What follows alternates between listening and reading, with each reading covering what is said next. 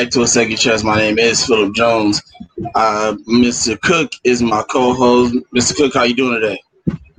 Hello, everybody. I'm doing well.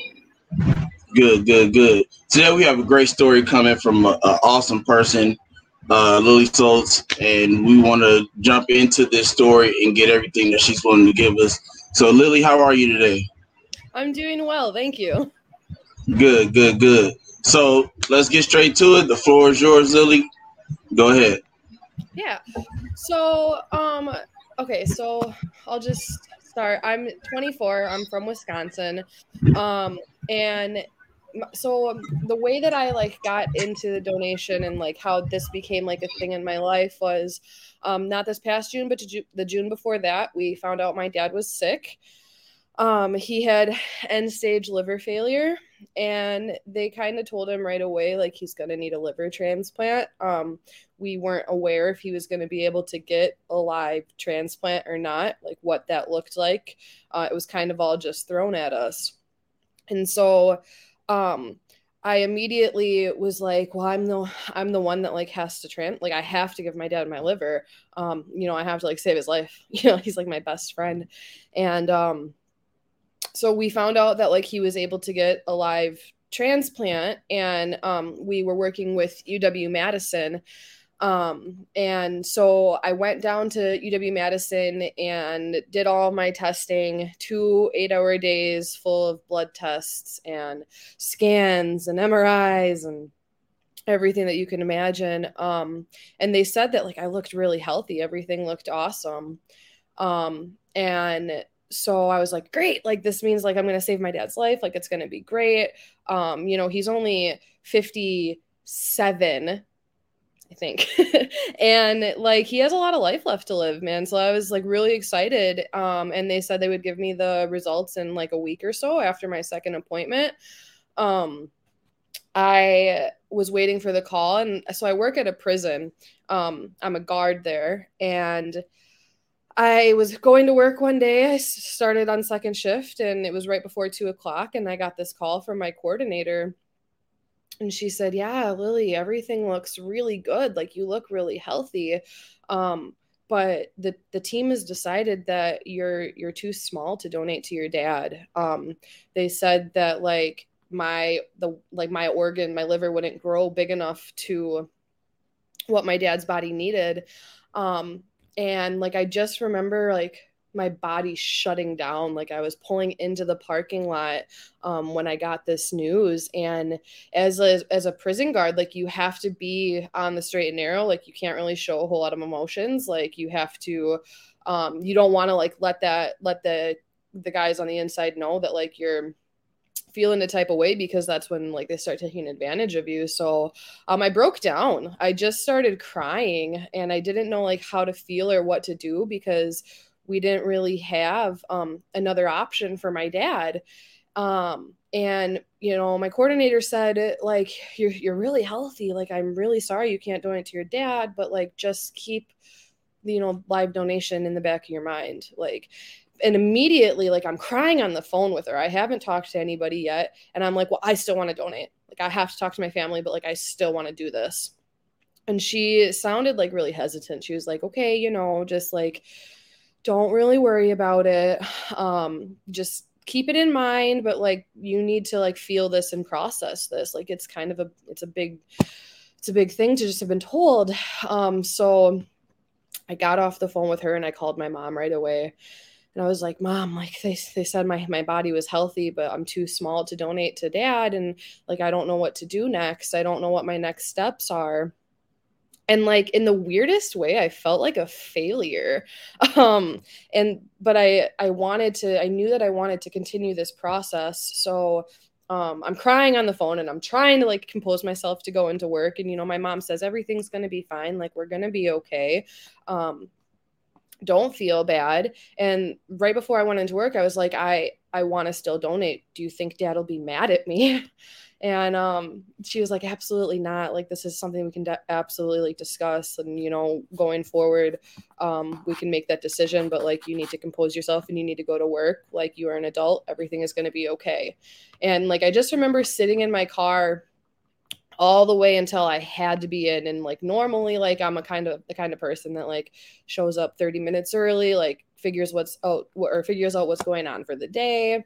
And I sat in my car to the last minute this day, and I didn't know what I wanted to do next. But I knew that like the struggle that my family had gone through since we found out my dad was sick, in finding somebody to transplant was, awful. And I never wanted anybody to feel that way again. And I knew that like if I had the opportunity to help a family not feel the way that we felt, I would take it. So like I went into work that day and I cried all through my shift. Like I had to have someone relieve me right when I got in. And then like a couple hours later, like I was just all in my head about it.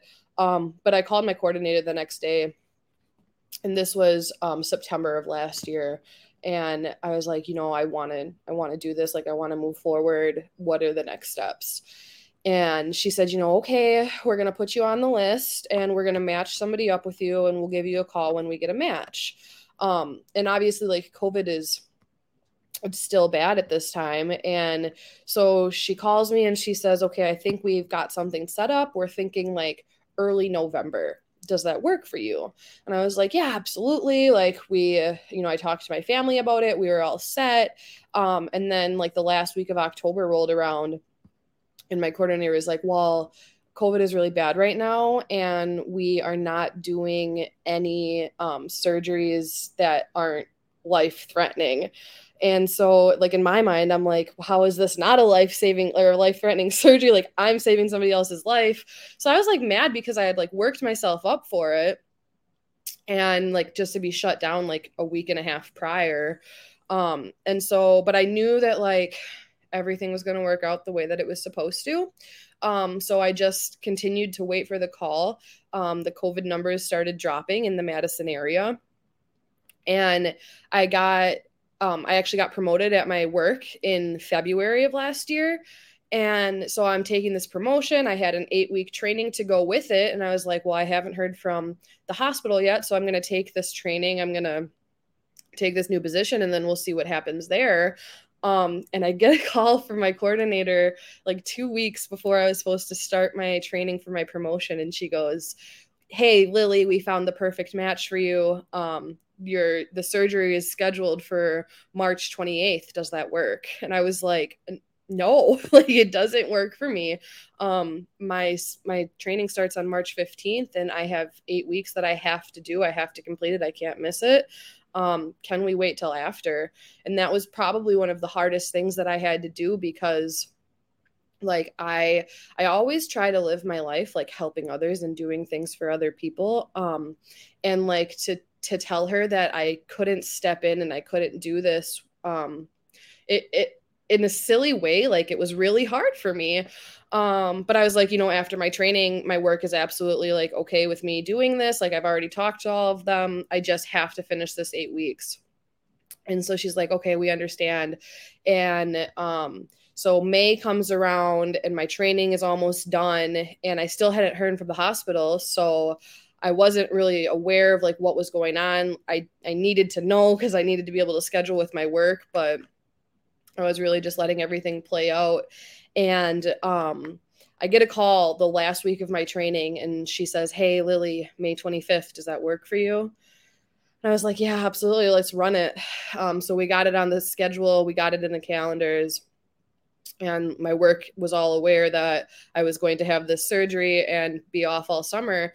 And so okay, so backtrack a little bit. So I have substance use issues, and I've been clean for 3 years now. So I got clean on June 24th of 2018. And so going into all of this, I told the doctors and everything, like, I don't want narcotics. I've read stories, like I've heard that people can do this without narcotics, and that's what I want. Like, I want a non-narcotic pain med for after the surgery. And they're like, yeah, it's fine. Like, we'll completely work with that. Absolutely. So May 24th comes and my family goes down to Madison, and we stay in the hospital the night before, or the hotel the night before. And we go to the hospital the morning of the 25th, and I get there and I'm like, all right, no narcotics, like the surgery is going to be great. The nurse that was helping me that day was amazing. And I like got knocked out, the anesthesia kicked in, and I remember like being wheeled to the operating room, and I was shocked to see that there was like 20 people in there. Like there were so many people, and they went through like a roll call, and I remember them like each person said like what they were going to be helping with, and then my surgeon introduced himself and said, okay, good night. And the next thing I remember is waking up in the ICU in the ICU with my mom next to me. And the nurse, she hands me this button. And she says, every time it lights up green, you can press it and it's pain meds and it'll light up every 20 minutes. So I was like, great, awesome.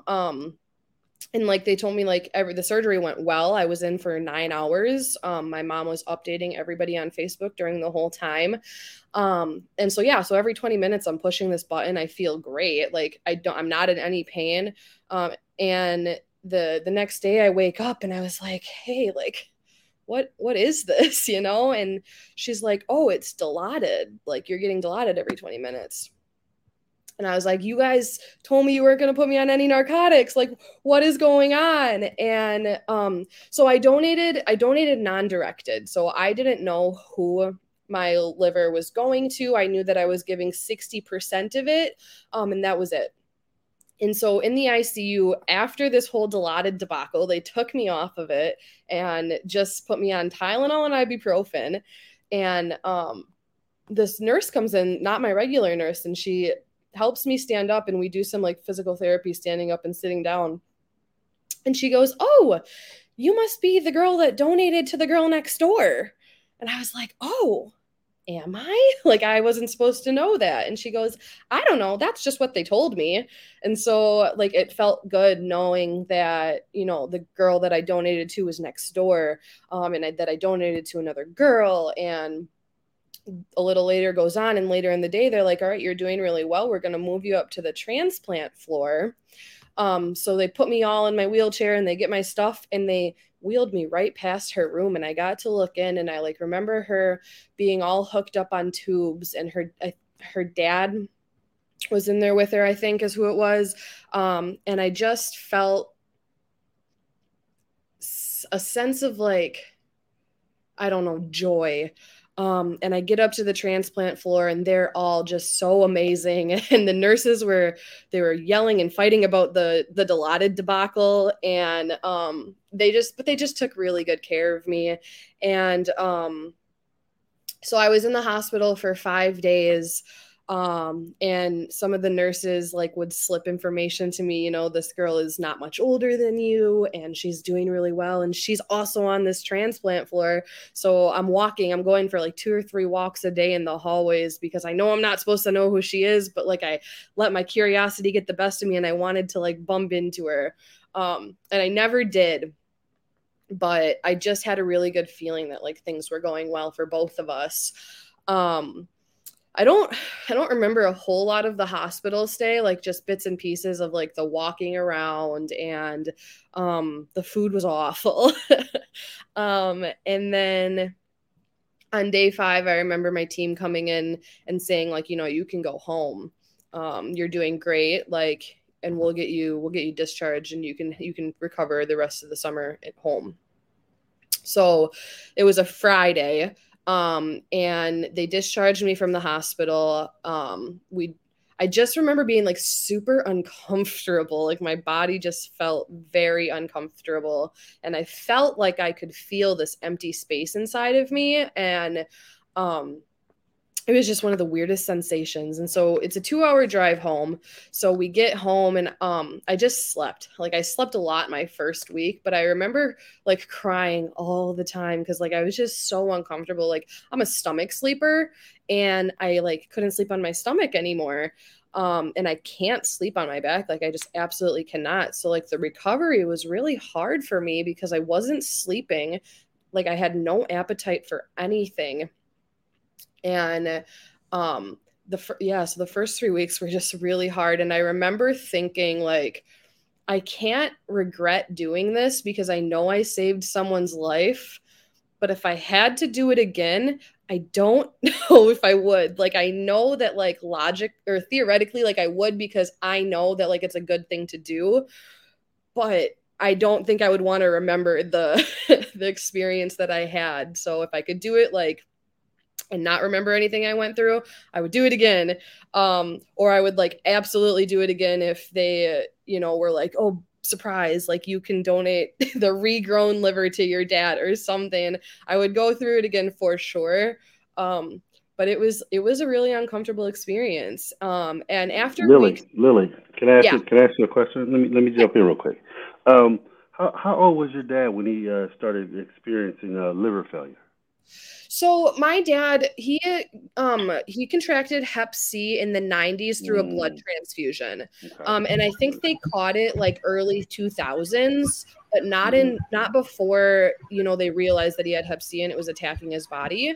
So they put him on treatments, and they thought that it worked. So we thought that everything was fine and it was all good. And he went in that June for testing and stuff, and it turns out that like he was end stage liver failure and it had completely attacked his body. Okay, okay. And let me ask you another question. What made you still want to donate after they tell you that you're too small and everything, and you still want to? That's pretty courageous right there. I got to give you a lot of love for that because a lot of times people look for the out. They kind of look for the hey, I can't do it because of this, and they just leave it at that. So that reminds me of a lot of my donor ways. So what made you still want to do that? That's pretty remarkable. I just knew that like we had such a hard time trying to find a donor for my dad. Like I would, my whole family, we all signed up to try and be donors, but they all got like kicked off in like the first stages of the process. They never even made it down to the hospital. And so like I knew that I was given this opportunity to, they told me I had a healthy body and everything, a healthy organ, so I didn't want anybody else to suffer the way that we'd been suffering and like struggling to find somebody for my dad. Right. So and that was that's an incompatible transplant, liver transplant. So so I'll just give you a little bit about me. I was in the sixth one ever with a kidney. The sixth one ever. National Geographic did a documentary on me when I was doing mine. And so did your dad receive his kidney, liver the same day that you gave yours? No, my dad is still on the transplant list. We're still waiting. Okay, okay, that's all I want to know because with ours, they've took all six of us and six of the recipients, and they did it all on that same day, and that's what I wanted to know. So, but they got him in the what is called like they got him in the list when it comes up that he'll definitely get one though, correct? No, he's just on a live transplant list, and if anybody ends up matching with him, like family wise or friend wise, then he'll get it. But So there's you like there did was yours. no there was no like transfer program where like if I I got do you. this, somebody I else will got do you. it for him. So what you're called is an altruistic. That's what you were. You were an altruistic donor. You just Yeah, but and so you didn't give it up so he could get one. You just wanted to give one. I yeah, got you. Okay, I didn't know that. I thought from what it sounded like you was giving one so your dad could get one. But okay, I got you on that. All right, yeah, that's pretty awesome too. That's good. Good. yeah. Go ahead. Go ahead. Go ahead. Continue on, Arthel. Okay. So anyways, okay, so 3 weeks goes by and I go back to the hospital for my checkup with my surgeon. And like after the 3 weeks was over, I felt fine. Like everything was good again. I wanted to drive, but like I waited to get the clear from my doctor. And the only thing that was wrong was I couldn't straighten my left arm all the way. And so we go down there and I'm talking to my surgeon about this, and he was like, yeah, like I'm really mad this happened because we are like a top tier surgeon and like this should not have happened, and what happened is you didn't get strapped down right, and I thought I checked you over right. And so he's like taking this all on like it's his fault. But I saw a chiropractor and they ended up straightening it all out, and everything is fine now. So he was able to tell me at my 3 week checkup that the girl who got my liver is recovering still really well and doing great, and that everything looked great with her.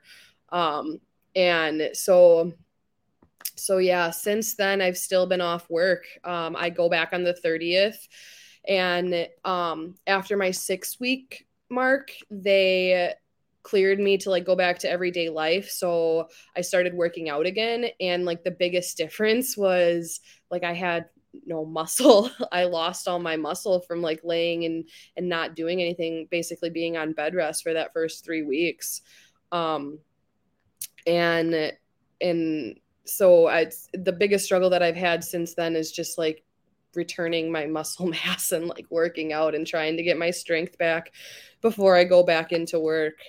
And yeah, I've just been like super grateful to like have been given this opportunity and like to have a job with the state where they have a living donation like program where I was still able to receive paychecks from my work because of this like surgery that I had. And yeah, that they gave me so much time off. Like I was able to recover all summer, and most people, when they donate, they go back at like week 6 to week 8. And I was able to take a full 3 months to really recuperate and like go back. So yeah.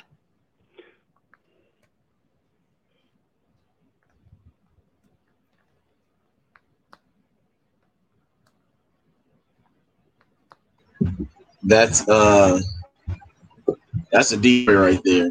Like Mr. Cook said, remarkable that you still had the wherewithal to still want to donate, even though it wasn't going to your father, which is, I've known people that wanted to donate to family and they told them no. And they was just like, oh, well, can't go to them, so I'm not going to do it at all. And just, kind of sit back and watch.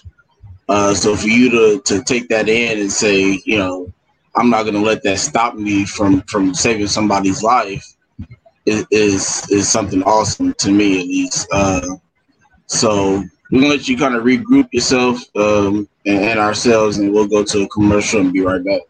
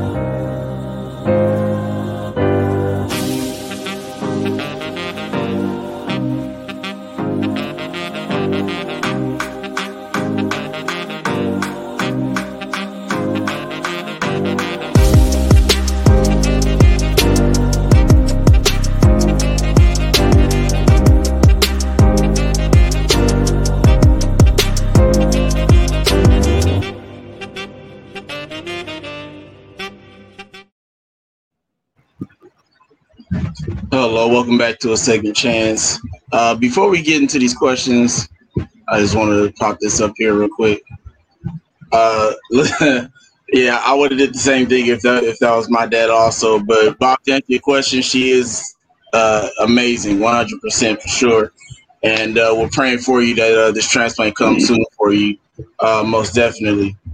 Um, so that's funny because that's actually who I was getting ready to ask you about. How is your dad right now, waiting for this transplant? Yeah, so I mean, he has his good and bad days, and that's kind of what we call it. Some days he wakes up and he's in a complete fog, and it's not anything more than just him sleeping all day. And some days he has days that are so good that we can take our motorcycles out and go for a ride, and be able to enjoy the weather and that kind of stuff. So, and it really just ebbs and flows, and we never really know what the next day is going to look like. So we just kind of take it day by day, and like we're just super grateful for every day that we get with him. Going back to your surgery, you said your arm, was that the nerve damage that happened? Did the doctor say what was going on? He said that his thought was somehow I was strapped down wrong or somebody leaned on me the wrong way, and it just pinched a nerve. So my chiropractor within like 4 weeks was able to straighten my leg. Like basically my ligaments were just like really, really tight is what he said. And so that was able to be fixed within a month. Now let me ask you this though, you still had to give 60% of your liver to another girl kind of your size? They still had to take 60%. That's what they said. Yeah, they didn't tell me like if she was my size or not, and like I said right away, I didn't know if it was a girl or not. They just said 60%. That's what it's going to be, and then ended up being she. I mean, and I didn't really get a great look at her because she was in the hospital bed, but like Right. I can't imagine she was much bigger than I am. Did the doctors ever tell you that your liver will regenerate?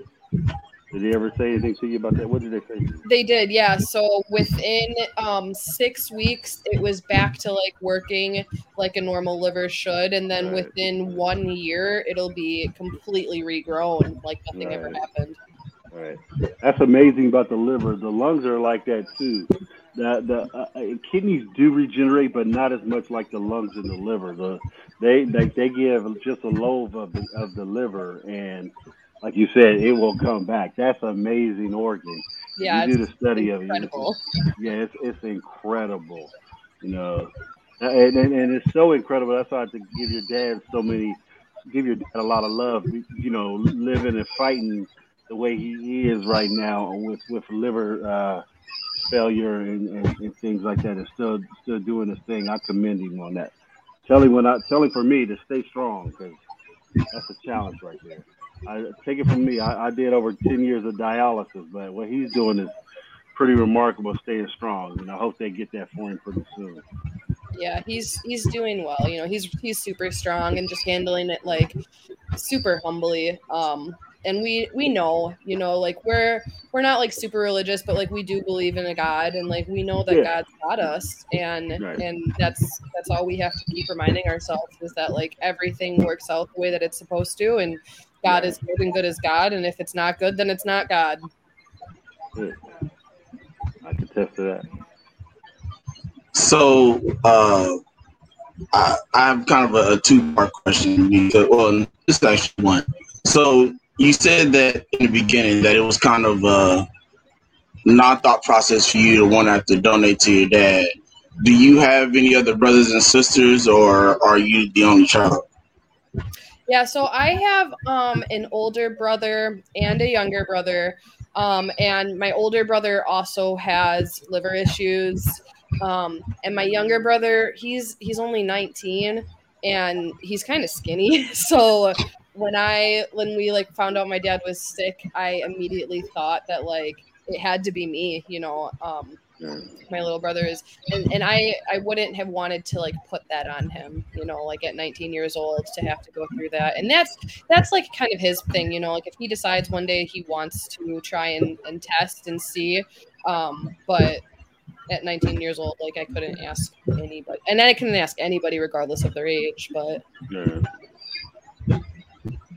No, I understand. I asked that question because I was kind of in the same predicament when I was in the process to get my kidney. And, immediately I was like, when they said that, living family members are easily 9 times out of 10 a match, I was like, it's either going to be my mom or my dad, because I'm not going to ask my brother or my sister, because my brother and my sister is so much younger than me. All of them I'm the oldest, so they're all much, much younger than me, and I would never ask them to go through that, just for me, when they have their whole lives ahead of them. So, but for you to think as quickly as you did is awesome, because I know some people would have been looking around like, well, who's it going to be? Who's going to raise their hand? Who's going to do this? But you were quick to kind of step up and just say, I'll do it. It was like a non-thought process for you, which is awesome. It says a lot about who you are as a person. So, so my next question is, how did you feel when you were able to, I guess, hear some heres and theres about the person that you donated to? You were able to see them for a second. You got the information after the fact of them recovering well. How did that make you feel? Honestly, it made me feel amazing. I went into it knowing or thinking that like I wasn't going to know anything about this person, and that I was just doing a good thing, and that made me feel good to begin with. I didn't know if my liver was going to take. I didn't know if this person was going to, and I still don't, if she's going to treat her, the second chance essentially that I gave her, well. She could not treat it well, and that's on her, and I felt really, really good to know that like this process is working. Right. And yeah, I was I was reading some stuff, and I'm not really sure like what the truth is behind it. I'm on a Facebook page with different donors and stuff, and people were saying that since the transplant, they had like adapted to their donors' senses, like some of the stuff like likes and dislikes that they hadn't had before, and this kind of stuff. And so like I just thought that was really cool to be able to experience like somebody else's experience, the same likes and dislikes that I have, because of this like muscle memory that your organs do have. Yeah. So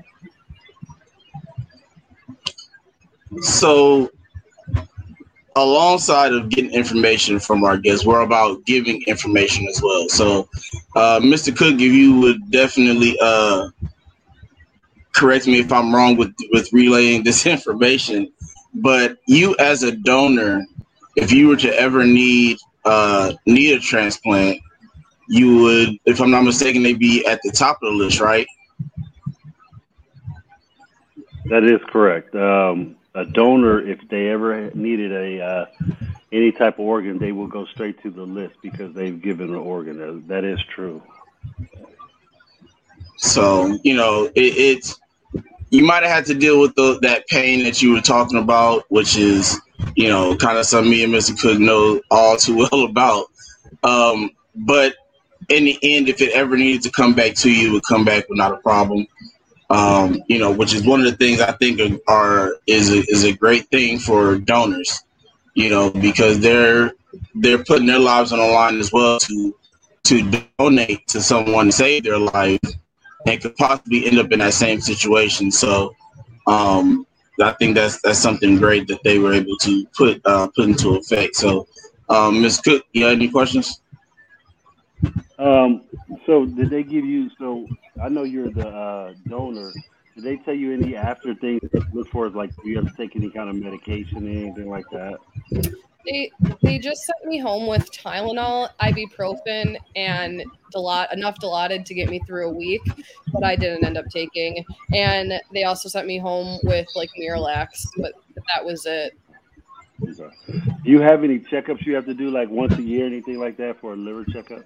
Yeah, so I had my 3 week, 6 week. I have a 6 month, 1 year, and then every year after that.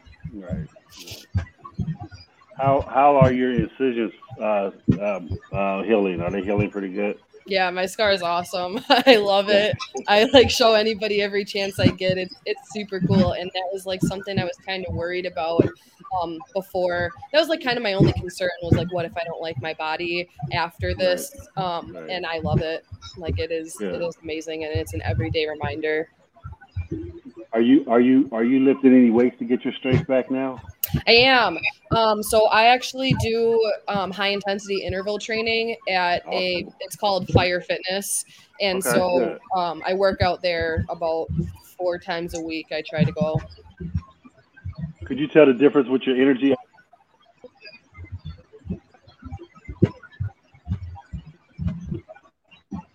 Tell that your energy is coming back and your strength is coming back, and like, how long did it take for that to come back? Yeah, so I felt like so tired. Like I could barely like get down my stairs and like a couple sidewalks away from my house. I tried to like walk as much as I could because they told me that would help. Right. And I couldn't find the energy to do it right away. And the funny thing is like so before I went out for surgery, I was like chest pressing 45 dumbbells right in each arm. And Nice. when I went back to the gym in July, I could barely do 15s. I was like, what is happening? Like, what just happened to me? I know that I was doing this before. So that has been like the hardest thing is like just realizing that this was a huge surgery and this is the first time I've ever had surgery. And just Oh man, yeah. like my body is recovering and like it is healing and I have to like take it slow. Yeah, it's a. I mean, anytime they take a piece of your organ, a significant organ, one of the major organs of your body, it takes some time for your body to heal up, even when they're giving you one. And you're 24, so you're thinking like I could just bounce right back, but Yeah. your body went through some trauma on that one for sure. So Yeah, I get what you're saying. I was like, I have all summer off. Like, it's gonna be great. I'm gonna do all the things. And then, like, for the first month, I like did absolutely nothing. Right, right. Man, that's something. No, I don't have any more questions. It was. Go ahead, Philip. Wow, that was the most excited I've ever seen anybody talk about their scar. And we've been to transplant games and talked to thousands of transplant patients, and I've never gotten an answer like that ever. But that's good that you embrace it that way. So I do have, I actually have two questions, but this one is, did they ever say where I won't call it a mix up, but the mistake happened with their Dilaudid? Like, what was the reason why that ended up happening after basically kind of stressing the issue of, hey, I don't want narcotics. I want to go, this way, instead of you giving me, narcotics. Like, did they ever tell you who messed up in that situation? No, they really didn't. On the transplant floor, there was like a really awkward moment where all of the nursing staff were like kind of spatting with each other, like, "Oh, it was their fault. Oh, it was their fault," or like, "This shouldn't have happened." And I was like, "I don't care if it had like if it shouldn't have happened or not. Like, it did." And then they completely took me off of it after being on it for a full day, and just gave me Tylenol. So I was like, "You guys need to fix this because I'm in pain now." And Right, and right. you started this demon. And so I Right. mean I ended up being fine with it. They sent me home with like 10 Dilaudid and I think I ended up taking 4 or something. It didn't end up being an issue. I just didn't want to start an issue. But no, Right. they never said like where the mix up came from or like where the miscommunication was. So Okay. So you mentioned that your older brother has liver issues as well. Um, where did that come from? How long has he been dealing with that? So his liver issues are a little bit different. He just struggles with alcoholism, and so that kind of is where we're at with that. Okay, I understand. Is it to the point where he may need a transplant later in life, or is he working on that? How's all that going with him? Um, it is possible that he might end up needing a transplant someday, but he still is actively struggling. So as far as like that, what that looks like, we don't know. Well, if you can get through your situation, he can get through his. So we're definitely praying for him that he, doesn't get to the point of needing a transplant. And he can, change all this and everything gets turned around. I did have one more question. I forgot it. I have a question, if that's okay. Okay. No problem. As many as you have. It's just kind of so when I was in the hotel the night before my transplant, I wrote a letter to my recipient, and I wasn't gonna send it or post it or do anything. But I was wondering if I could read it, and I haven't read it to anybody else or shared it at all. So definitely, I think this is a good place to do that, if that's okay. Yes. Oh, not a problem. The floor is yours.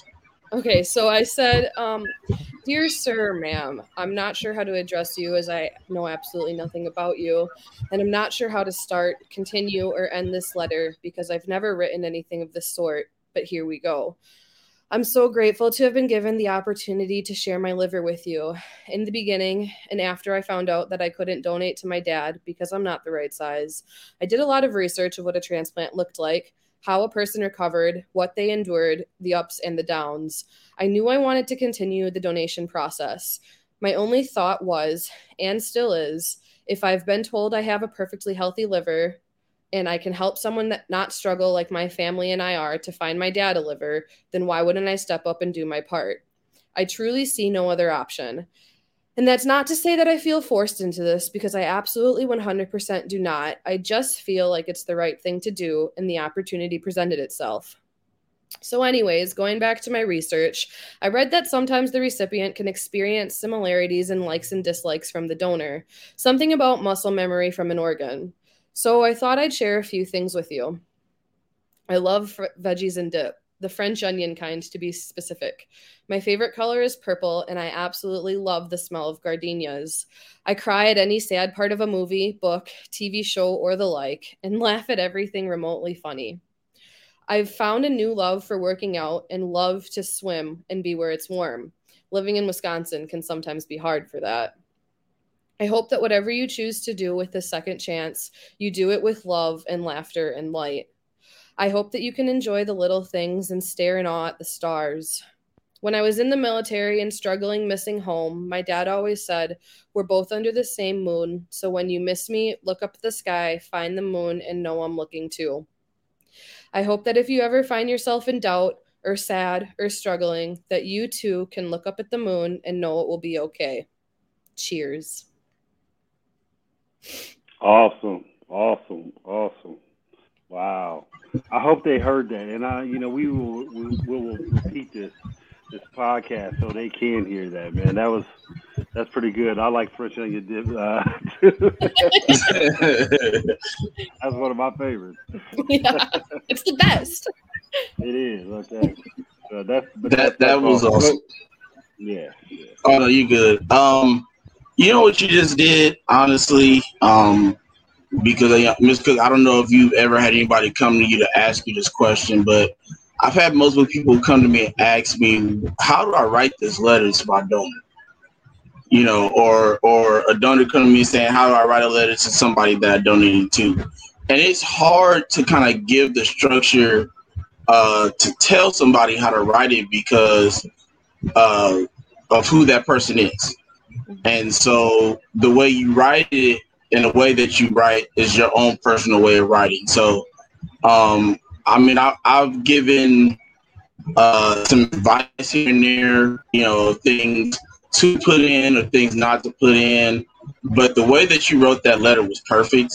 And it was a great outline for other people to take from it to be able to write to their donors or write to a recipient that they donated to. So I definitely appreciate you reading that letter here tonight. That was deep for sure. It was sincere from the heart, man. I felt it.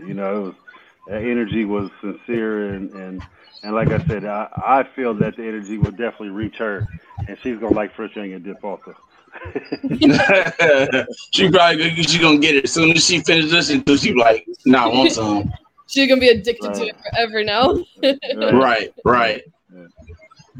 That's all right. Man. But yeah, no, like Miss Cook definitely gonna re-show this for sure.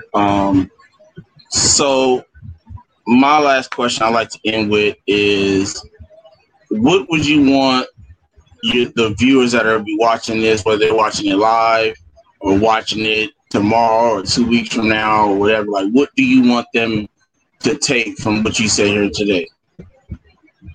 I think that, and I thought about this question because I figured you would ask something like that. And really the thing is no matter what you're doing, like do it with love and do it with light and do it because you genuinely want to help someone. Like don't expect anything in return and just like help people, like I don't care if you're going to go give a liver or if you're going to open a door for somebody, but just like be kind always and do it with love. Yes, I strongly agree with that, man. That's so true. That's second chance podcast is like that. Kidney care coaches, we all started at Why Not Foundation. We all started because we just love to support pediatric transplant kids and people in general who have the challenges we went through. So Lily, my hat goes off to you and your family, and you being an altruistic donor is amazing. 'Cause like I said, when people feel like they can't help their loved ones, they will stop the process. You, on the other hand, continue the process and paid it forward big time. So I just look for nothing but good things in your future for your family and yourself as well. Thank you. Definitely agree 100% with Mr. Cook. Definitely be praying for your brother, for your family in general, but for your father to definitely get a transplant as soon as possible. We understand the struggling of waiting on the list for a transplant. Like Mr. Cook said, he was on dialysis for 10 years. I've been on dialysis for 11. Started August 1st, so it's a process that we don't wish that to go through or wish on anybody else have to go through, no matter what type of relationship you have with somebody. It's not something that you like to watch somebody go through. And I've watched friends, family. My grandmother, the last couple of years she was here on earth, had to do dialysis as well. So it was when I had to do it, it was kind of hard for me because actually all I thought about was her. So, but definitely hoping that everything continues to go well for you, your liver regenerating and growing back, and whoever your recipient is. I definitely hope that she heard your letter here today that you read, and I hope that she's doing well recovery wise, and getting back on her feet. So. Thank you again, Lily, for coming on and sharing your story today. We definitely appreciate it 100%. Mr. Cook, thanks again. I know you out there having a good old time right now. Happy early anniversary, my brother, you and your wife. Please continue to enjoy yourselves. I'll plan to see for you, Lily, because you said you like the ocean and everything. So I'll tomorrow morning I'll be out there playing in the ocean for you.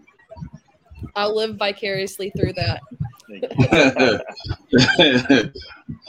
Awesome. Well, everybody, you heard this wonderful story from Lily. She made the selfless act to continue to go through with donating her liver, even though it didn't necessarily go to the person that she wanted to go to. It was still able to save somebody's life.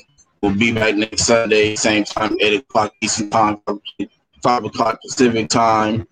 Please visit the Second Chance store, bonfire.com/store/a-second-chance/ and we will see you all next week. You guys have a wonderful night.